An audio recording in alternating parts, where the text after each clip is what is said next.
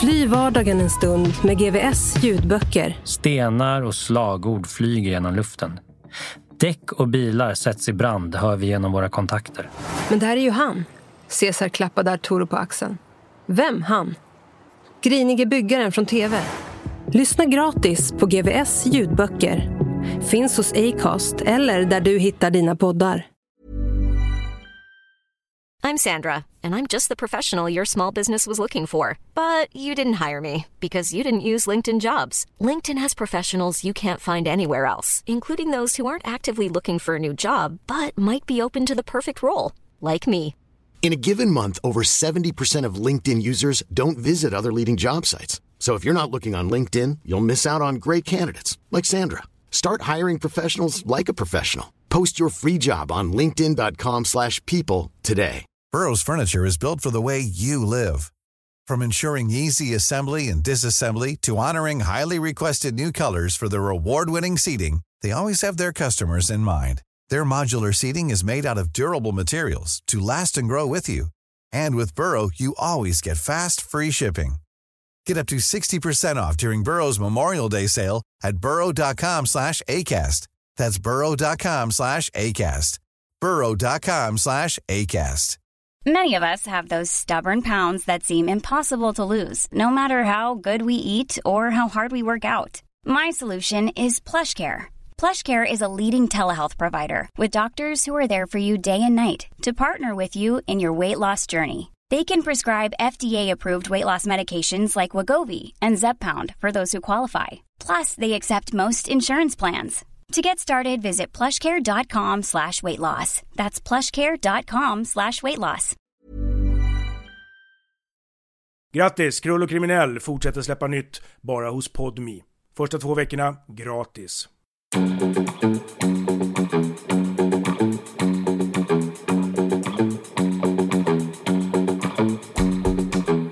Att sitta häktad var betydligt hårdare i Finland än i Sverige. I Sverige får man sitta anhållen max 3 dagar innan man enligt lag måste förflyttas till häktet. Här blev jag sittande i en jävla fyllecell utan fönster. Det fanns inget dagsljus och jag fick inte ens ha klocka i cellen. De enda hålltider jag hade var när plitarna kom in med maten. Jag visste att det var morgon för att de kom med havregrynsgröt och att det var kväll för att de kom med middag. Annars hade dygnen flutit ihop helt. Rastgården var i princip en cell den också. Det fanns ett kvadratmeter stort utrymme där man kunde se himlen. I övrigt hade man betong över huvudet där med. Mamma var den första som besökte mig. Jag hade restriktioner och fick inte ringa till någon. Men Kari Kauppi, utredaren som skötte mina förhör, föreslog att jag skulle skriva ett brev som han kunde vidarebefordra. Det var rätt sak att göra, men inte det roligaste brevet att skriva. Hej mamma, jag sitter häktad för mord i Finland. Jag skrev att hon inte skulle komma och besöka mig. Tänkte att jag ändå skulle vara släppt snart och att det var onödigt att hon gjorde resan hit. Men mammor är mammor. Några dagar senare kom snuten in i cellen. Janne, du har besök. Vadå? Jag har inte begärt besök. Jo, din mamma är här. Mamma grät och var ledsen. Det gjorde ont att se henne så. Det var inte första gången hon hade tvingats besöka sin son i häktet. Men den här gången skulle ju allt bli annorlunda. Hon visste att jag gick i skolan och skötte mig. Kanske gjorde det bara allting ännu tyngre för henne. Min flickvän kom också på besök. Hon hade med sig sonen. Han hade blivit som min egen. Jag hade nattat honom på kvällarna och bytt hans blöjor. Det var en konstig grej att sakna där i häktet. Blöjbyten. Förhören fortsatte. Samma frågor om och om igen. Och samma svar från mig. Jag har ingenting att säga. Jag håller mig till den version jag redan gett. Min historia var att jag och Volkan bägge skulle åka till Sverige. Vi skildes åt utanför varuhuset Stockman på Esplanaden. Därifrån skulle han åka till Åbo för att ta båten och sedan dess hade vi inte setts. De 2 månader snuten fick på sig hade snart gått och jag började känna mig lugn. De hade inte lyckats gräva fram mer bevis. Men det behövdes tydligen inte. Rätten gav dem 3 månader till på sig. Vad fan är det här för något? Tänkte jag. Det var mars. Jag hade tänkt komma ut till våren och nu skulle jag plötsligt sitta till sommaren. Utredarna började bli frustrerade. Det visade sig att min telefon hade varit avlyssnad sedan dagen innan klippningen. De hade skrivit ut alla mina telefonsamtal och ville höra mig om dem. Men Kari fick inte datorn i förhörsrummet att fungera, så vi fick knalla upp 4 våningar. Han bad mig vänta utanför medan han försvann in i ett rum. Efter någon minut ropade han in mig. Kari brukade ta anteckningar under förhören och jag hade lärt mig känna igen hans handstil. Nu såg jag samma handstil på pärmarna i bokhyllan. Där är ditt kontor, eller hur? Kari såg bestört ut. Han hade ju gått in först för att plocka bort personliga grejer och foton på familjen. Hur fan visste du det? Där, sa jag och pekade. Din handstil. Kontoret hade fönster mot en trafikerad väg. Det kanske inte var mycket till utsikt egentligen. Men jag hade ju inte ens fönster i cellen och hade inte sett bilar på 3 månader. Efter 6 veckor hade jag visserligen fått tv. Men det kändes som att jag inte sett den riktiga världen på 100 år. Jag ställde mig vid fönstret och bara kollade på allting som försiggick utanför. Sätt dig, det är dags för förhör, sa Kari. Nej, jag ska stå här. Du vet ju redan vilket svar jag kommer att ge på varje fråga. Ingen kommentar. Jag måste ställa frågorna ändå. Gör det. Jag står här och kollar ut så länge. Kari läste upp telefonsamtal efter telefonsamtal. Jag lyssnade och svarade att jag inte hade någon kommentar. När han till slut läste upp alla suckade han irriterat. Vet du hur lång tid det har tagit mig att transkribera de här? Någon dag senare kom snuten och sa att jag skulle förflyttas till ett riktigt häkte. Det är ingen idé att hålla dig här längre. Du kommer ändå inte att säga något. Det finns inget att säga, sa jag. Att jämföra häktet med polisstationens arrestceller var som att jämföra dag och natt. Nu fick jag en stor cell med fönster, tv och dusch, fast restriktionerna skulle fortsätta. Du kommer inte få träffa någon eller skriva till någon, fick jag höra när de ledde in mig i cellen. Men efter att jag hade käkat frukost nästa dag öppnade celldörren. Promenad, meddelade pliten. Jag gick ut. I korridoren stod 7-8 andra fångar. Vad fan är det här? Tänkte jag men höll min käft stängd. Vi gick upp på rastgården och promenerade en timme. Jag tänkte att det var ett trick. Att de hoppades att jag skulle börja snacka om klippningen med de andra häktade.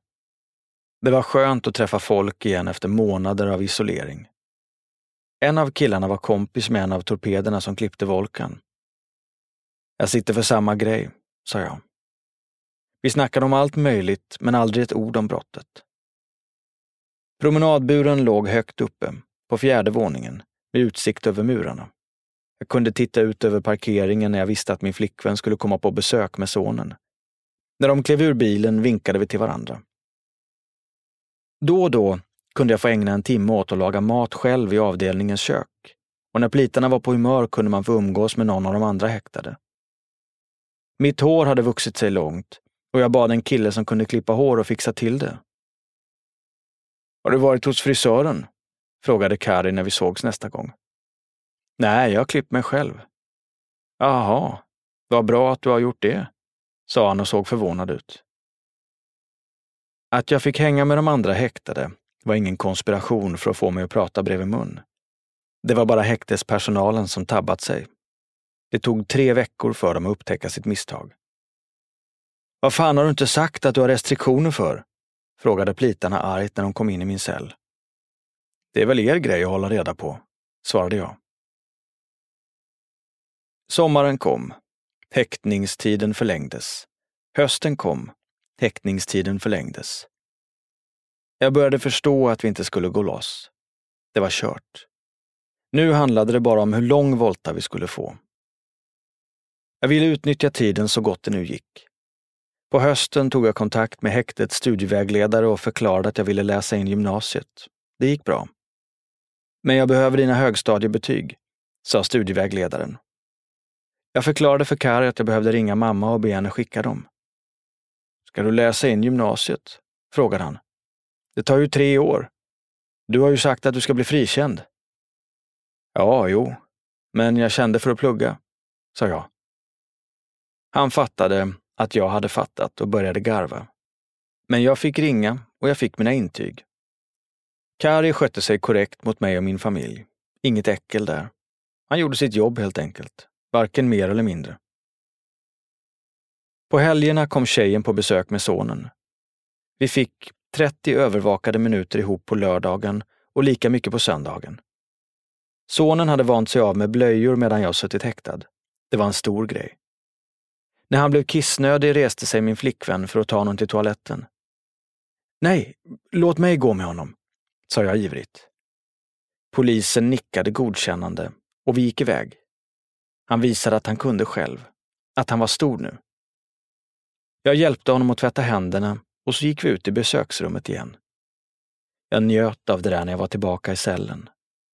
Att han växte och utvecklades och lärde sig och att jag fick vara en del av det. Fan, vilken häftig grej. Jag pluggade, tränade i cellen, bastade en gång i veckan. Fick laga lite egen mat åt mig själv då och då. Dagarna och veckorna gick. Till slut blev förundersökningen klar. De hade inte hittat någon kropp, men de hade gott om indicier. Det är kört, tänkte jag när jag läste igenom den. Jag kommer att åka på det här. Jag hade suttit häktad i 10 månader. I november 2004 började rättegången. Leo och jag började skratta när vi såg varandra i rättssalen. Han var åtalad för anstiftan till mord. Det var trist att han åkt fast, men det var fint att se honom igen. Vad som än händer så firar vi nästa jul i frihet, Janne, sa Leo till mig. Jag antog att han menade att vi skulle rymma om vi blev dömda. För några korta straff skulle det inte bli tal om. Än en gång var jag tillbaka i en säkerhetssal. Rätten var full med beväpnade poliser. Plitarna som kört oss dit från olika häkten var också beväpnade. Jag hade fått åka i en stor kortege, precis som efter klippningen på Joxo. Men den gången hade det varit för att skydda mig. Nu var det för att vi inte skulle ta oss ut. Rättegången pågick i 7 dagar. 7 långa dagar. Volkans bror Kenan vittnade bakom en mörk glasskärm. Jag var glad att jag inte såg honom. Han var supersnäll och hade aldrig gjort någonting kriminellt. Pluggade och skötte sitt. När Volkans mamma skulle sätta sig i vittnesbåset var ljuset fortfarande tänt där inne. Jag fick en skymt av hennes ansikte när hon råkade komma nära glaset. I perioder hade jag träffat henne mycket. Jag visste inte hur många gånger hon lagat mat åt mig. Ångesten kom krypande. Anna tyckte jag synd om, men kände inte ångest för henne på samma sätt som familjen. Jag visste att hon var en bricka i Volkans spel. I rätten sa hon att hon väntade Volkans barn. Jag kollade på Leo. Han skakade lätt på huvudet. Det var teater. För att få rätten att känna sympati med mordoffret. Volkans pappa Bekir ville inte sitta bakom vittnesskärmen. Det här var första gången jag såg honom ansikte mot ansikte. Det var ett trist tillfälle att mötas. Bekir hade ju varit en av Sveriges tyngsta kriminella som jag sett upp till som liten. Volkan hade skrutit om honom när vi var barn. Berättat att han hade kopplingar till skomakarligan som tagit in heroin i urgröpta skoklackar på 1970-talet. Och att han skulle ha varit inblandad i ett attentat mot restaurang Monte Carlo på Kungsgatan. Nu utnyttjade han samma rättssystem som han tidigare krigat mot för att sätta dit oss. Hela bilden av honom rasade. Samtidigt begrep jag att han ville ha rättvisa. Vi hade ju mördat hans son. Mitt kriminella jag kände bara avsmak, men mitt mänskliga jag förstod. En del av pengarna Volkan stulit från Leo var polska zloty. Bekir hade lämnat dem till snuten. Det bevisar kopplingen till Arlandarånet, sa han. Pengarna och vittnesmålet blev ett indirekt bevis. Ett av många. Det fanns också övervakningsbilder på mig, Raimo och Volkan från restaurang Sosis. Foton på Raimo och Leo ihop i Sverige. Telefonavlyssning. Den 7:e dagen var jag utmattad efter veckan. Försökte förbereda mig på det värsta. Säger domaren livstid. Kastar jag stolen på honom. Då finns det inget att förlora, tänkte jag. Men domaren meddelade att det skulle bli kanslidom. 2 veckor skulle det dröja innan vi fick besked om vår framtid skulle tillbringas i frihet eller bakom galler. Häktet släppte våra restriktioner och jag och Leo flyttade direkt ihop i samma cell. Det var fett kul. Vi hade inte sett varandra på länge och satt uppe hela natten och garvade åt gamla minnen. Är ni inte trötta nu efter att ha varit vakna hela natten? Frågade plitarna nästa dag. Häktet låg precis vid flygplatsen och från Vanda såg vi planen lyfta mot okända destinationer. Det är lustigt, sa Leo. När vi rekade Arlanda inför rånet satt vi också och kollade flygplanen var 10:e minut. Och nu sitter jag här igen och kollar plan. Jag kände på mig att det skulle bli livstid. Men Leo var bara åtalad för anstiftan och trodde att han skulle bli utsläppt vilken dag som helst. Jag, Raimo och Jani fick livstid för mord. Leo fick livstid för anstiftan. Raimos fru hade åtalats för medhjälp men gick loss helt. Domen i sig var illa skriven och full av hål. Rätten hade gått helt på åklagarens linje att Leo genom mig anlitat torpederna för att genomföra gärningen. De hade inga riktiga bevis för att jag deltagit aktivt i mordet eller för att Leo skulle ligga bakom, bara teorier. Juridiskt sett borde vi egentligen ha gått loss. Inte för att vi var oskyldiga utan för att åtalet var illa underbyggt. Å andra sidan hade vi ju gjort det vi faktiskt blev dömda för. När vi fick domen satte jag mig och läste igenom den noggrant. Leo gick istället in på celltoan och torkade arslet med den. Jag skrattade högt. I domen beskrevs jag som en hänsynslös mördare. Fan, babyfacet funkade inte den här gången, sa jag. Det syftade på klippningen på Joxo. Den gången hade jag kommit billigt undan genom att spela skräckslagen snorung i förhören och rättegången. Nu var det Leos tur att skratta. Du är babyface. Det är ditt namn från och med nu, Janne. Leo hade pratat i telefon med Karo. Jag försökte få henne att förstå att det är jävligt lång tid, sa han. Vet du vad hon svarade? Men älskling, det är bara 11,5 år kvar. Jag behövde ta ett liknande samtal. För första gången sedan häktningen fick jag ta emot oövervakade besök. Och när tjejen och sonen kom och hälsade på frågade jag henne om hon ville fortsätta. Jag har jävligt lång tid att sitta nu. Minst 12 bast. Hon ville inte avsluta det. Okej. Men om du känner att det inte fungerar måste du säga till. Jag kommer att förstå om du vill lämna mig. Och bara det går schysst till kommer jag inte ha någonting emot det. Hon skakade på huvudet. Nej, vi kör.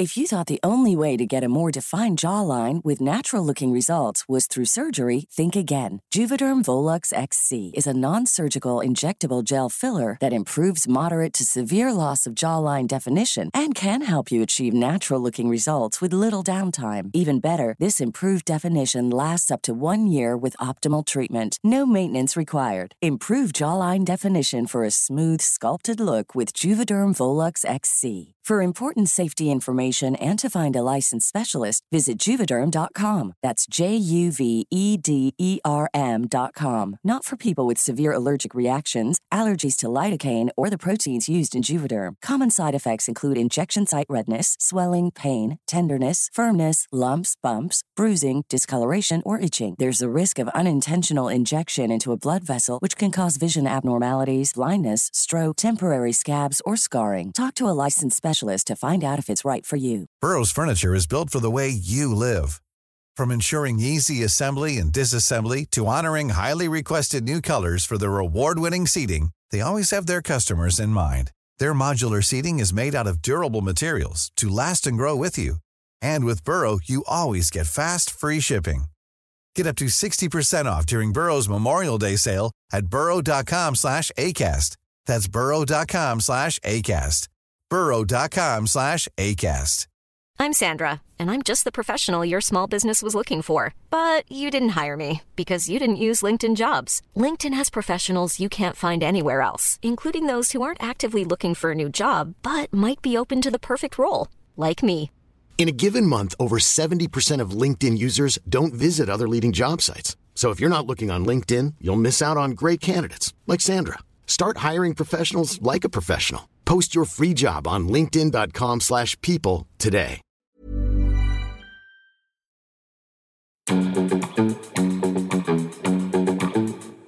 Förra gången jag dömdes hade jag en strafftid att förhålla mig till och visste redan från början när jag skulle bli släppt.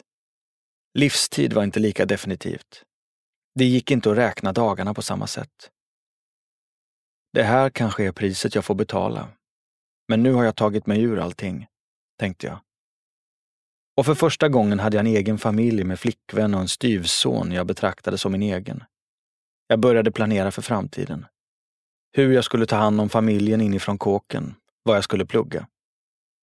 Till viss del var det såklart en överlevnadsstrategi. Det var min gamla instinkt att fly från problemen. Skillnaden jämfört med tidigare var att jag nu, för första gången i mitt liv, flydde mot ett positivt mål. Min gamla övervakare hade en annan klient på samma häkte och passade på att besöka mig också. Det var ett farväl. Jag tänkte säga hej då. Jag ska gå i pension om en månad, sa hon. Och jag ska börja ett hederligt liv, svarade jag glatt. Hon tittade på mig som om jag var en idiot. Vi gillade varandra, men jag hade nyss blivit dömd till livstid för mord. Hon tyckte väl inte att det var ett helt logiskt tillfälle att prata om ett nytt liv. Men jag hade bestämt mig. Samtidigt var jag inställd på att kriga vidare i hovrätten.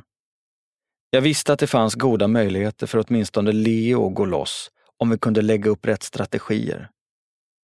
Det bästa var om någon av oss kunde ta på sig mordet. Hellre en än att alla åker.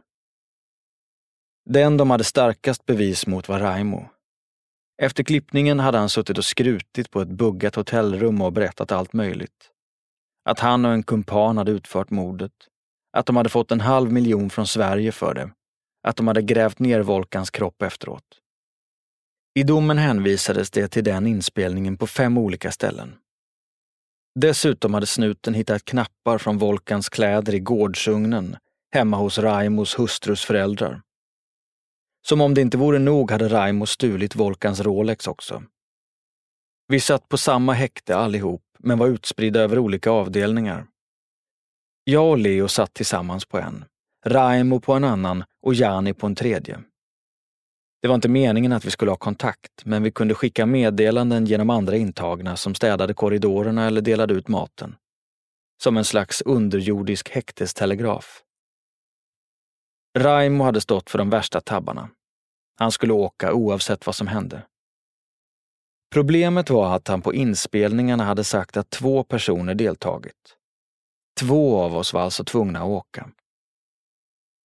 Jag hade bara träffat Jani någon enstaka gång innan vi tog med oss Volkan ut till hans lägenhet i Nordsjö. Ingen av oss var oskyldig. Men han var helt klart den som minst förtjänade livstid av oss. Jag hade mina egna motiv för att leverera Volkan. Raimo hade tagit kontraktet på mordet. Men Jani hade bara blivit indragen. Visst, han hade fattat fel beslut. Och när vi hade varit i lägenheten hade han tagit kommandot. Det var han som hade slagit med baseballträet. Det var han som hade strypt med sladden. Han hade varit rätt man på rätt plats på helt fel sätt. En perfekt torped som var för blåögd för sitt eget bästa och nu hade fått betala med en livstidsdom. Jag skrev till honom: "Det är lugnt, Jani. Jag kan ta den andra domen. Du blev ju bara inblandad." Han svarade: "Nej, jag kan ta det. Jag har ju fått betalt, det fick inte du." I slutänden spelade det ingen roll. Raimo vägrade ta på sig någonting. Finns det ingen kropp så finns det inget mord, menade han. Så var det kanske på 1980-talet, men så var det definitivt inte idag. Okej, skit i det då, tänkte jag. Då tar vi samma linje som i tingsrätten och så får vi livstid allihop. 1 år efter tingsrätten var det dags för hovrättsförhandling. Den varade i 9 dagar. Vi hade kallat in fler vittnen från Sverige. Vi var ändå tvungna att försöka. Volkans tidigare flickvän Lena berättade om hur han slagit henne och hållit henne fången i Turkiet. En av hans kusiner vittnade om hur många fiender Volkan hade och menade att det mycket väl kunde ha varit några andra som klippt honom. Restaurangägaren som lejt honom för att ta över pizzeria Leila berättade om Volkans krig med kurderna. Åklagaren hade i stort sett samma bevisning som i tingsrätten, men en sak var ny. Ett brev som Leo skrivit från häktet efter tingsrättsdomen och som på något sätt letat sig till först den svenska och därefter den finska polisens händer. I brevet instruerade han mottagaren att åka över till Finland och snacka med Keijo Villunen. Det var jag som gett honom Keijos namn. Keijo Kekke var alltså en högt uppsatt gangsterboss och tanken var att han i sin tur skulle övertala Raimo att ta på sig mordet. Leos plan var att därigenom rädda mig från livstidsdomen. Men konsekvensen blev istället att han själv bands ännu hårdare till brottet. I övrigt var bevisningen samma som tidigare. Telefonavlyssning, ljudupptagningar och tillhörigheter från Volkan som kunde knytas till Raimo. Volkan hade blivit klippt den 15 oktober. Våra telefoner hade varit avlyssnade sedan den 14. Enligt åklagaren hade vi varit misstänkta för narkotikabrott. Att Raimo börjat prata om mord var bara en lycklig slump som ledde polisen på rätt spår. För hovrätten lät det som solid bevisning. Men för mig var det något som inte stämde. Dels hade jag aldrig hållit på med narkotikaaffärer i Finland. Dels visste de lite för mycket. Jag var säker på att ingen av oss hade golat. Ändå hade saker kommit fram som åklagaren och snuten inte borde kunna veta. Min gissning var att de hade haft hemliga spanåtgärder som de inte redovisat. Det gav dem såklart en fördel. Samtidigt spelar ingen roll. Så länge Raimo trodde att vi skulle gå fria visste jag att den enda möjliga utgången var att vi åkte allihop. Så blev det också. 4 livstidsdomar där det hade räckt med 2. Jag blev placerad på Helsingfors centralfängelse. Samma anstalt som jag först kom till efter att ha begärt förflyttning till Finland. Men den här gången fanns det ingen överenskommelse om pengar som skulle komma varje månad, som efter att jag klippt också. Jag hade varken blivit erbjuden eller velat ha någonting för min inblandning i mordet på Volkan. Men jag hade ansvar nu. Familjen var tvungen att ha pengar och jag orkade inte syssla med småbrott inifrån kåken. Jag skulle ju lägga ner allt sånt. Under häktningstiden innan tingsrätten hade jag pluggat in en bokföringskurs på distans. Företaget som låg bakom utbildningsmaterialet efterlyste anonym feedback. Jag hade hittat mängder av fel. Jag hade alltid haft bra koll på siffror och dessutom suttit inlåst i cellen 23 timmar om dygnet och fokuserat totalt på studierna. Jag hade gärna gått fortsättningskursen också. Men tyvärr så var det så många felaktigheter i ert utbildningsmaterial, skrev jag till företaget. Några veckor senare fick jag ett oväntat svar. De hade spårat upp mig. Vi brukar inte göra så här, men vi kände oss tvungna att ta reda på vem som skickat brevet. Vi är tacksamma för att du hittade alla felen och det är väldigt tråkigt att du inte vill läsa fortsättningen. Men om du kan tänka dig att rätta kurs 2 också, så kan vi erbjuda dig att läsa den gratis. Jag visade upp pappret för kåkens studievägledare. Dels för att jag var lite stolt. Dels för att påpeka att lärare inte alltid har rätt. Jaha, då fick de gratisarbete då, sa studievägledaren. Som om jag hade varit korkad som läst materialet så noga. Jag satte igång med fortsättningskursen och började fundera på vad jag skulle kunna göra med mina nya kunskaper. Rutavdrag för hushållsnära tjänster hade införts i Finland något år tidigare. Jag hade läst om det i tidningarna och tänkt att det där är precis vad folk vill ha. Vi startar ett städföretag ihop, sa jag till tjejen. Jag lånade 100 000 av en bekant i Sverige för att kunna dra igång. Chito och Leo hjälpte också till med pengar. Inte för att Chito hade någon del i att jag satt där, eller för att han var skyldig att göra det, utan för att han var en god vän. Som det borde vara, men som jag fått lära mig att det inte alltid är. Min gamla cellkamrat Marco satt också på Helsingfors centralanstalt. Det var andra gången vi satt ihop. Marco var från Estland och när jag förflyttades från Sverige efter klippningen på Solvalla hade han avtjänat ett 3-årigt straff efter att ha smugglat 100 kilo hasch till Finland. Men eftersom han var under 21 då hade han gått loss efter en 1/3 av tiden. Nu satt han igen. Den här gången för att ha tagit in 7 kilo chack och 44 kilo hasch. Det skulle ha skett några veckor innan mordet på Volkan och även Jani hade åkt dit för inblandning i smugglingen. Marco var en nära vän som jag hade mycket kul med. Genom honom kom jag i kontakt med 2 estniska kvinnor som ville till Finland och arbeta. Jag hade smugglat in en mobiltelefon på anstalten och ringde kunder från cellen. I skolsalen där jag satt och läste in gymnasiet fanns en dator som jag använde för att skriva fakturor och kontrakt. Hela administrationen sköttes innanför murarna medan tjejerna på utsidan åkte runt och skötte städningen. Vi betalade dem bra. En god bit över minimilönen och dessutom fick de ersättning för restiden mellan kunderna. Det var bättre villkor än på andra rutföretag och det lönade sig i längden. Den ena av dem jobbade åt oss i 1,5 år utan en enda sjukdag. De var guld. Jag hade blivit beviljad heltidsstudier och ägnade 2-3 timmar om dagen åt att plugga. Resten av tiden la jag på företaget. Det var perfekt. På 2 år gjorde jag 3 bokslut åt företaget.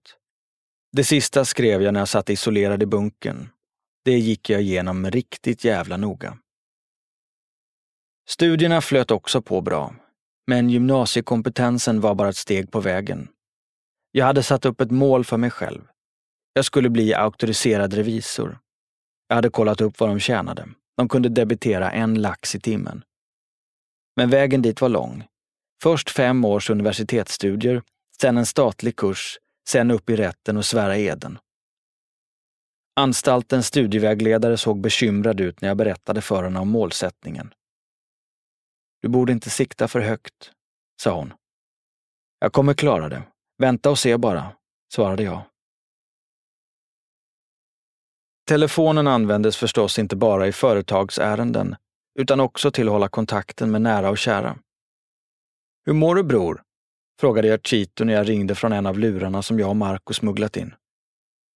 Det är bra. Jag är i Mauretanien, svarade han. Var fan ligger det någonstans? Västra Afrika. Vad fan gör du där? Jag var tvungen att leta reda på en kille. Han försökte blåsa mig på en massa ladd så jag åkte över hit och slängde in han i bagageluckan. Men allt är lugnt nu, garvade Chito. Jag skrattade också. Såg synen framför mig. Chito på gång i ett fattigt västafrikanskt land. Ett transitland på laddets väg till Europa. Samtidigt som jag var fett stolt över att min bror hade jobbat upp sig i kokainbranschen så var jag också orolig för honom. Mauretanien är inte ett land där man vill torska med någon i bagageluckan. Några år senare väntade jag och Leo besök av Chito och några andra. Vakterna släppte igenom resten av gänget men höll kvar Chito för att kolla hans pass. Jag anade oråd. Chito hade varit efterlyst i Uruguay i över 1 år för en stor kokainhärva, men hade varit tillbaka i Sverige ett par månader, så jag hade tänkt att allt var lugnt. Utrymmet mellan centralvakten och anstaltsbyggnaden var avskilt från oss fångar, men vi hade fönster dit. När jag kollade dit såg jag Chito bojad och omringad av 4 snutar. Bror, vad händer? Skrek jag genom fönstret. Bror, de påstår att Uruguay har efterlyst mig genom Interpol. De vill ha mig utlämnad, skrek Chito tillbaka. Snutarna körde honom till Hämeenlinnas polisstation och därifrån vidare till Vanda fängelse. Jag ringde min advokat som styrde upp ett ombud från samma byrå. De kämpade mot utlämningen, men efter 7 månader skickades Chito till Uruguay. Där fick han 3 års fängelse för utpressning, men kokainhärvan blev han aldrig dömd för. Det var skilda världar mellan Chitos business och mitt liv som småföretagare bakom murarna. Men jag gillade det jag gjorde. Vi blev inte rika på städföretaget, men vi överlevde. Min flickvän kunde betala hyran och köpa det hon och sonen behövde. Det var skönt att vara självständig och inte behöva förlita sig på vänners välgörenhet. Och jag lärde mig att jag hade möjlighet att välja bort kriminaliteten. Jag var inte en total idiot. Jag hade andra talanger än att råna, beckna och mörda. Det var en stor boost för självförtroendet. Jag klarade mig ju. Kunde till och med försörja en familj. Det var betryggande att veta, för snart skulle familjen växa. Janne Ranninen här. Hoppas ni gillar boken. Jag har min egna podcast i Finland, så alla ni finsktalande kan söka på JR True Crime Podcast.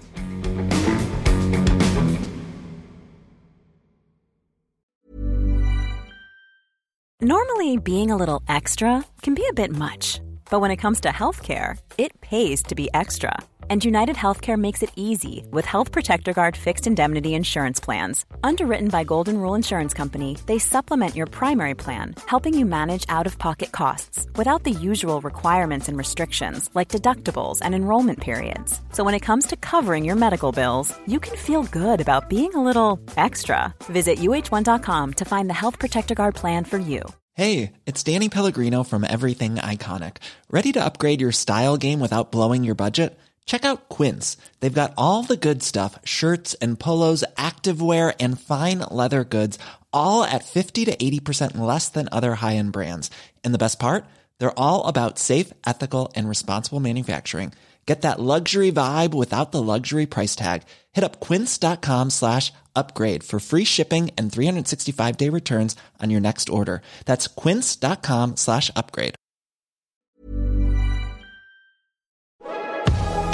Fly vardagen en stund med GVS ljudböcker. Stenar och slagord flyger genom luften. Däck och bilar sätts i brand, hör vi genom våra kontakter. Men det här är ju han. Cesar klappade Arturo på axeln. Vem han? Grinige byggaren från TV. Lyssna gratis på GVS ljudböcker. Finns hos Acast eller där du hittar dina poddar.